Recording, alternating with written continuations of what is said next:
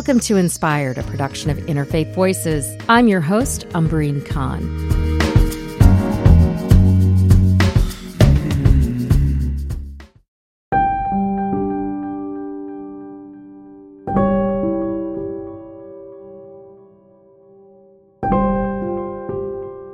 Virginia's newly elected Republican governor, Glenn Youngkin, is making national headlines with a flurry of executive orders. The most recent, an email tip line created for parents to report if they see something divisive being taught in public schools.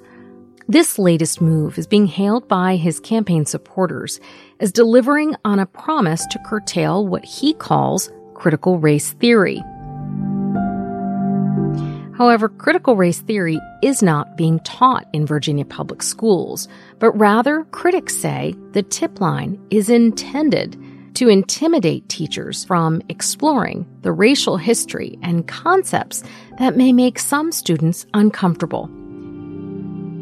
There are so many unanswered questions about the tip line, from who decides what is divisive to the consequences. But Virginia's not alone. In East Tennessee, not far from the Virginia border, McMinn School District officials voted to ban a graphic novel, but it's not just any graphic novel. It's a Pulitzer Prize-winning story about the Holocaust. Defending their decision, the school district cited objectionable content. Now they're making international news on Holocaust Remembrance Day, a global moment encouraging all of us to engage with the uncomfortable history about one of the darkest chapters in the 20th century. While Youngkin's executive order and the McMinn School District's decision to ban this graphic novel are not on their face related, they beg a bigger question. How can we engage with historical events and religious history in a way that deepens understanding, even across difficult divides? This week on Inspired, we explore that question. For historian Benjamin Park, this has never been a more exciting time. I love that challenge of being able to convince the students that there is an intellectual and political and cultural history that led to this point, and that we can actually make sense of where we are today by looking at where we were in the past. Park is an assistant professor of history at Sam Houston State University in Texas. He came to our attention because a listener shared an essay that Park contributed to a new collaborative digital resource, Uncivil Religion. It's a project between the University of Alabama Department of Religion and the Smithsonian Institute. Later in the episode, we'll learn more about the initiative. First, my conversation with a history professor who explains how his faith actually inspired his scholarship. I was raised in the LDS faith, so that was my entry point to religious history, and then religious history was my entry point to the American Revolution. I believe only understanding all of those things in harmony can we understand a particular vantage point of American culture. How, as a history professor, do you approach the topic of the American Revolution today, given all that's happening in our political world and in our civic discourse?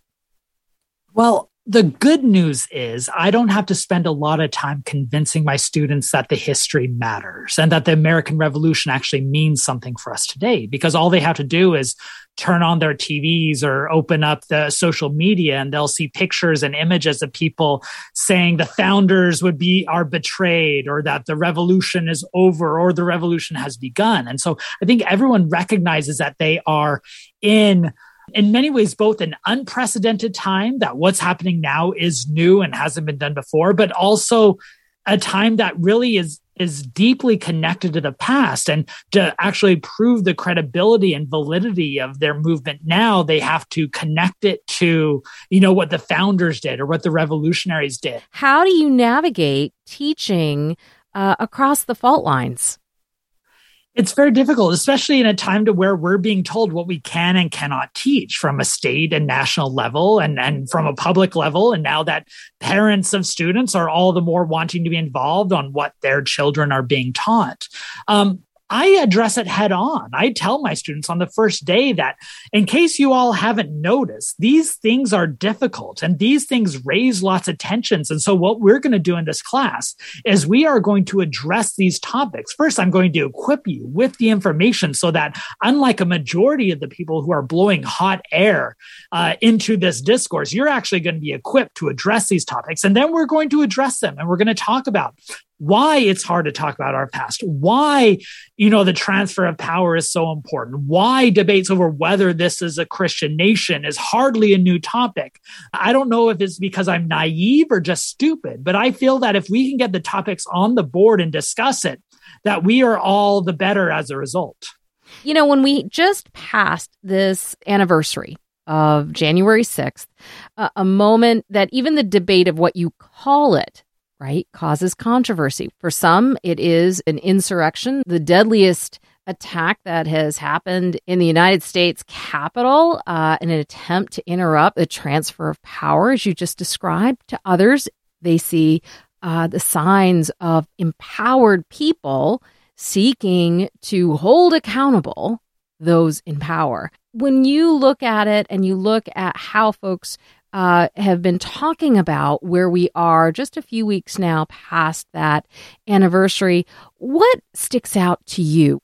Well, I think there's both good news and bad news that immediately comes to mind when you ask that poignant question. On the one hand, the good news is I think history can show us that none of this is new and that perhaps the details and the actual animosity, it may be to a new degree and we're facing new challenges. That's all new, and I'll grant that. But in my class on the American Revolution that I just taught a few minutes ago, we talked about how the American Revolution itself, the terms that were used, were politicized in the 1770s. Was it a revolution?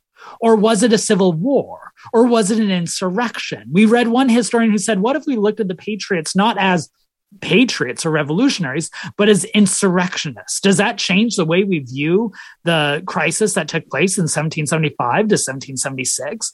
So I think one of the things that historians can do when looking at the January 6th moment is we can help people understand that the terms we use to define these are packaged with layers of meaning. And it is our job to dissect those and show what they mean. And I think that's an important part of the conversation itself. That's the good news, that we can provide some context for these events and the anniversaries of them. The bad news is when I look at the debate over how we think about the January 6th insurrection, is that we're not just not using the same language, we're often not using the same facts anymore. And as a historian, your first rule is to gather the facts and the evidence together so that you can make your argument. But when we look at the public discourse, we're seeing separate spheres of facts, dare I say alternative facts, to construct these different narratives. And when we have these bifurcated spheres of knowledge, that makes this discussion, this public dissection, which is crucial to democracy, all the more difficult. You use the term alternate facts, which always gives me pause, because if something's a fact, how can there be an alternate fact? Right.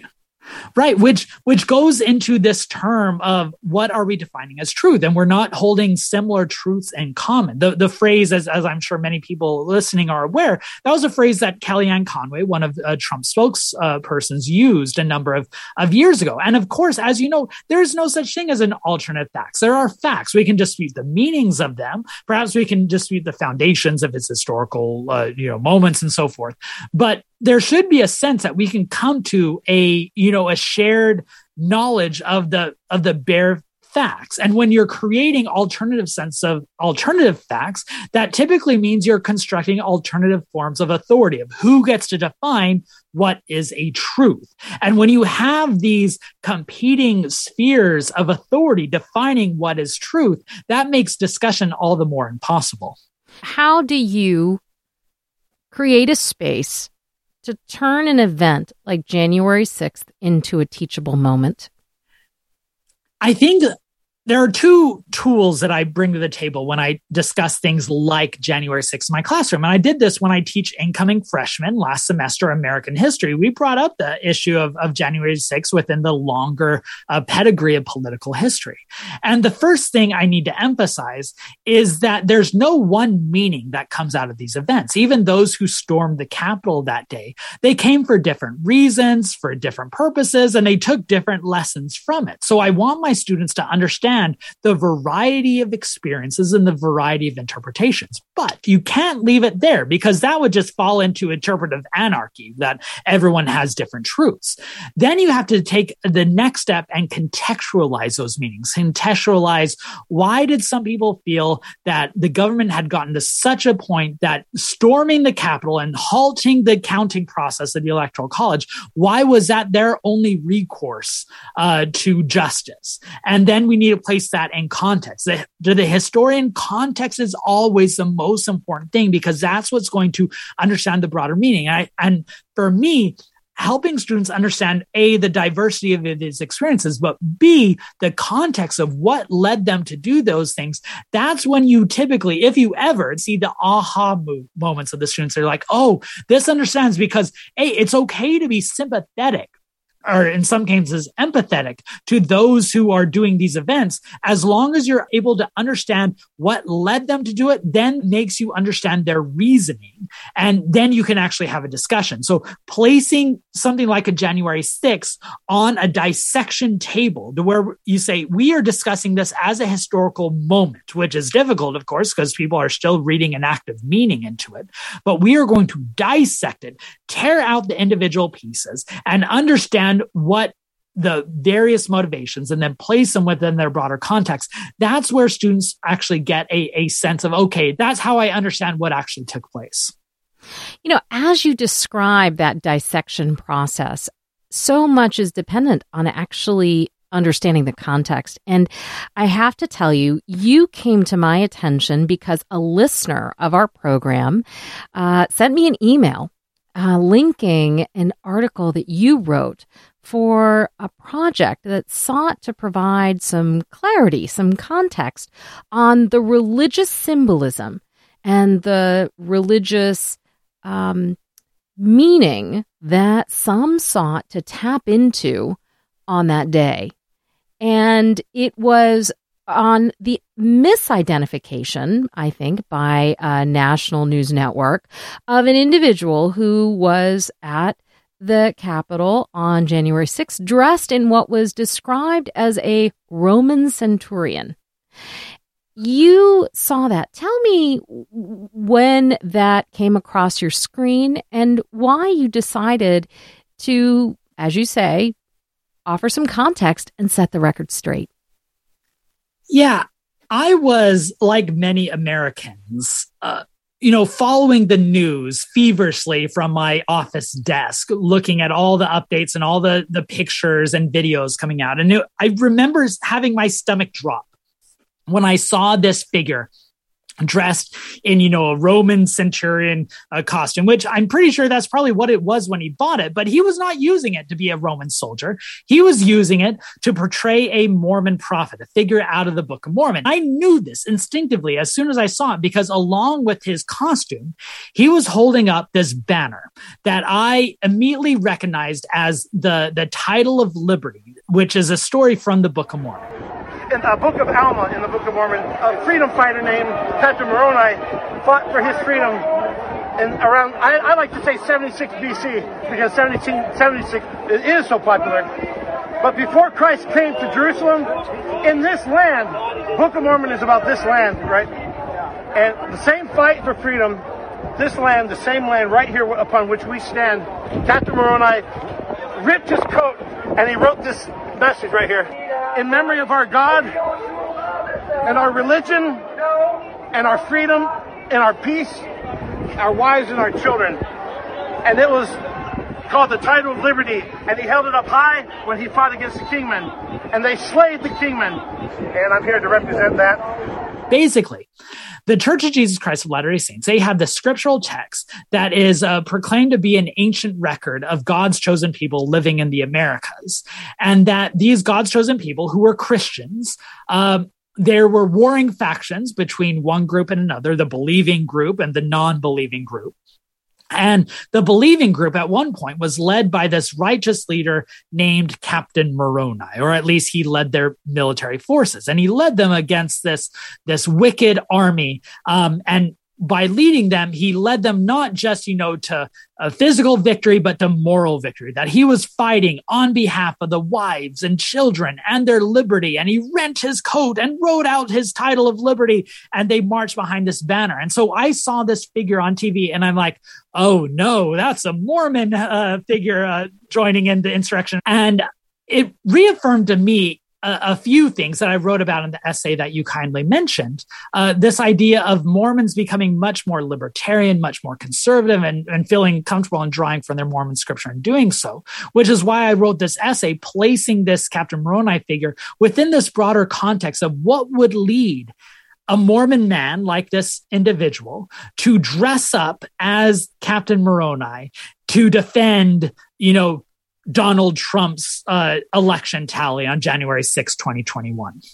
Tell us a little bit more about who he was and why he would be someone that one would want to emulate at a protest. In the Mormon world, especially in Mormon scripture, there is a fine line between religious and secular leaders. And by fine, I mean almost indiscernible. So those who are righteous leaders could be leading both the government and religious communities. So there's not so much a separation of church and state. So what Captain Moroni represented is someone who is willing to stand up for God's law. Also probably an outsider, someone who is yes, maybe connected to the establishment through the media, but willing to do the right thing to defy whatever the general regulations are, which is what Captain Moroni does, because at some point he even turns on his own leader that he feels isn't, supporting his righteous cause. And so Captain Moroni in LDS circles represents someone who's willing to go to extremes to defend righteousness, which this wasn't the first time that Captain Moroni popped up in political discourse over the last year. Just a few months previous, in some of the campaign events leading to the 2020 election, Mike Lee, who is a senator from Utah, speaking to a predominantly Mormon audience in Arizona, said Donald Trump is our Captain Moroni because he is willing to stand up for our rights.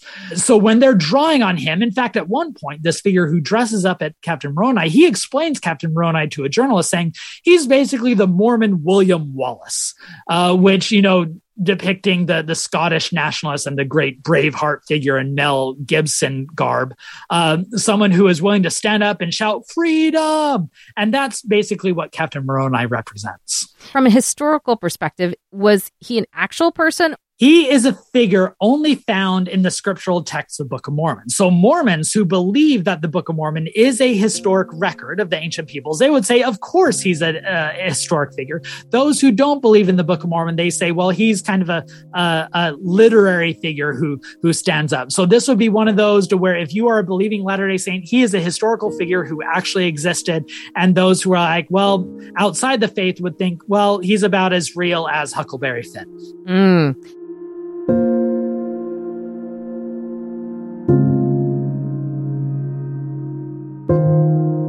After the break, we continue my conversation with Dr. Benjamin Park, author of Kingdom of Nauvoo, The Rise and Fall of a Religious Empire on the American Frontier.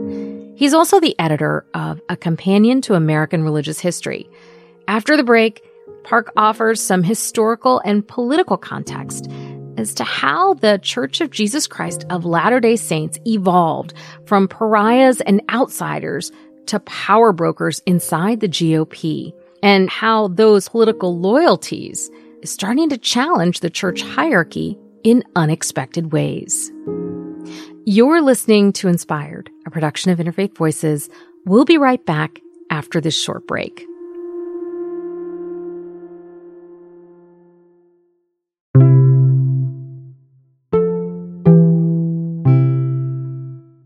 Hi, friends. I hope you're enjoying the show so far. I just want to say thank you. Thank you for listening. Thank you for being part of our community. I don't know if you know this, but we are on the air all the way from Richmond, Virginia to Ketchikan, Alaska, and in so many places in between. We're a national show, and we are a small and mighty team committed to bringing you stories and sounds from around the world that convey not only the diversity and the pluralism of our country, but the beliefs that are shaping our world, our politics, our culture, and the ideas that sustain us and inspire us to think about where we are going. And that brings me to this question. If you value us, if you enjoy listening and appreciate what you're hearing, I want to ask you to take a moment to consider becoming a sustaining member of Interfaith Voices, or make a one-time donation at interfaithradio.networkforgood.com. That's interfaithradio.networkforgood.com. Thank you, and let's get back to the show.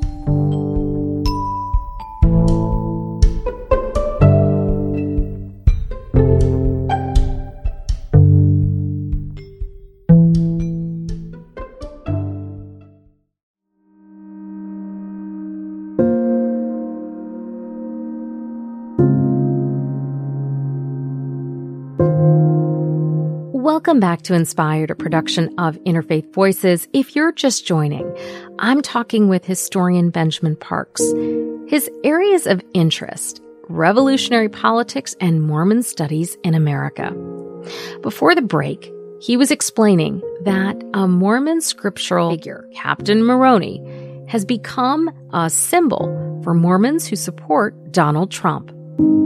As evidence, Park points not only to the protesters who showed up at the U.S. Capitol on January 6th dressed as Captain Moroni, but to a campaign rally in which Arizona Senator Mike Lee was using Moroni as a way to rally his fellow faithful to support the re-election of then President Donald Trump.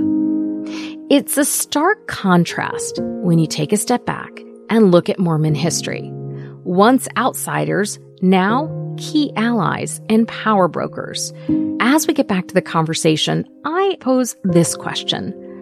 What is the symbolism and significance of invoking a Mormon figure at a campaign rally? As any good historian does, I have three answers to it, going from the long term to the shorter term.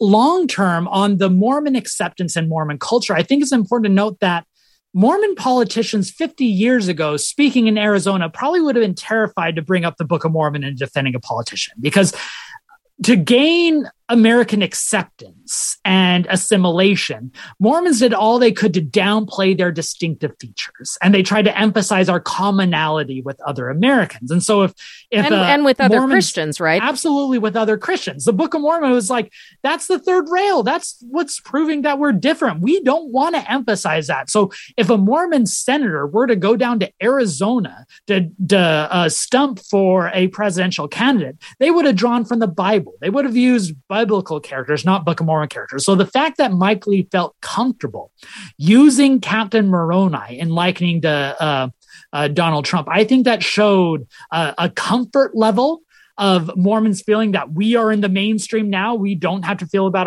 we don't have to feel awkward about our distinctive nature. I think that's a shift over the last 50 years. The medium-term context is the fact that the Mormons would compare Captain Moroni to Donald Trump is crucial, because, up to a couple of decades ago, like many in the religious right, they wanted political leaders who matched their moral ethics and their religious ideals. We don't want someone who's just going to look after our interests. We want someone who matches our values.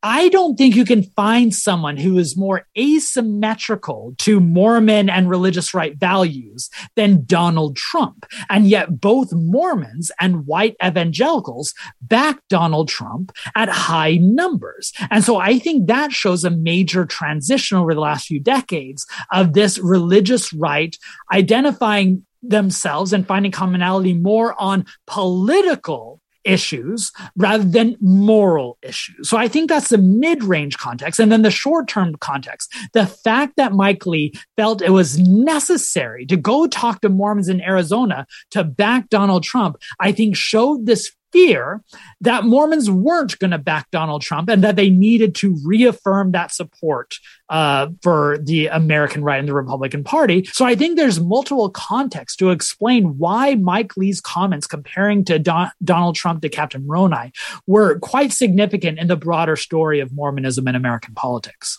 When you describe the relationship between the leadership and the hierarchy of the church and political figures, what do you see as some of the areas to pay close attention to better understand how this political influence may be used?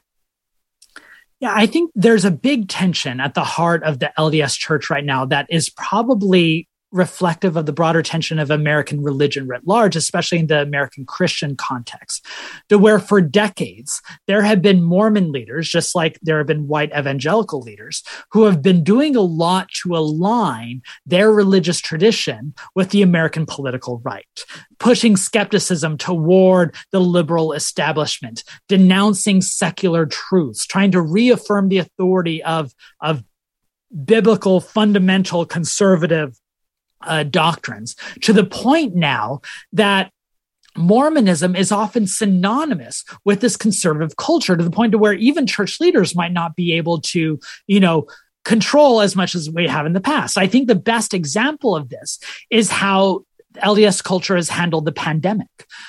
Mormonism, for at least a half century now, has been very pro-vaccine. Church leaders have been pro-vaccine on unlike, Seventh-day Adventists or a number of other religious denominations that Mormonism might align with on other issues. Mormon leaders have been pro-vaccine. And so when the pandemic hit, church leaders from the very beginning were like, we are praying for a vaccine. We're looking forward to a vaccine. And when the vaccines came out, LDS leaders were the first ones in Utah to go out and actually get the vaccine and encourage Mormons to do likewise. And yet large numbers of Mormons didn't, because after decades of cultivating this relationship with a conservative political culture, now many more American Mormons are taking their cues from Sean Hannity more than they are LDS leaders. I imagine lots of evangelical communities, white evangelical communities at least, are doing the same.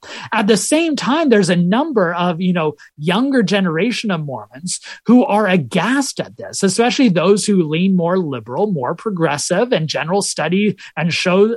studies generally show that younger Mormons tend to be liberal, who are looking at this Mormon culture that is becoming synonymous with conservative culture and wondering, do I have a place? Do I want to remain in this tradition? If they decide to remain in the tradition and try to help reform it, that would be one thing. But if history teaches us anything, as long as LDS leaders are not providing a space for those more liberal-minded members, they're likely to leave and leave Mormonism to continue on its more rightward trajectory. And I think that's a crisis at the heart of the LDS institution. Religion in general, and Mormonism in particular, is always a fluid function, that identities are never stable, that they're often changing from generation to generation. And I think it's sometimes easy to lose sight of that when we're so entrenched in a moment where it seems that everything is so clear-cut and partisan and divided, that these same dividing lines that seem so entrenched today might not be the case in a generation. You're the author of The Kingdom of Nauvoo, The Rise and Fall of a Religious Empire on the American Frontier, and you're the editor of A Companion to American Religious History. You are interested in history with a lens really focused on religion, but you don't teach religion. I teach religion sometimes, but I also teach American Revolution. It's one of those where it's depending on what your department needs are. But I'm definitely interested in religion and Mormonism as a lens to understand religion. I have to tell you, Benjamin Park, talking to you makes me want to go back to school. Well, that's my job. I have to wake up every morning and get freshmen interested in history, which is a challenge both daunting and exciting. It is indeed.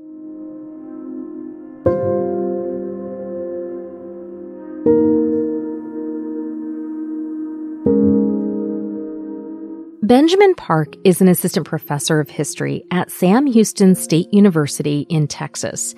He's also the author of a new book, Kingdom of Nauvoo: The Rise and Fall of a Religious Empire on the American Frontier. That won the Mormon History Association's Best Book Prize. Links to his essay about Captain Moroni are available in this week's show notes. Coming up, we hear how some of our assumptions about the role of religion on January 6th may, well, be wrong. You're listening to Inspired, a production of Interfaith Voices. Stay with us.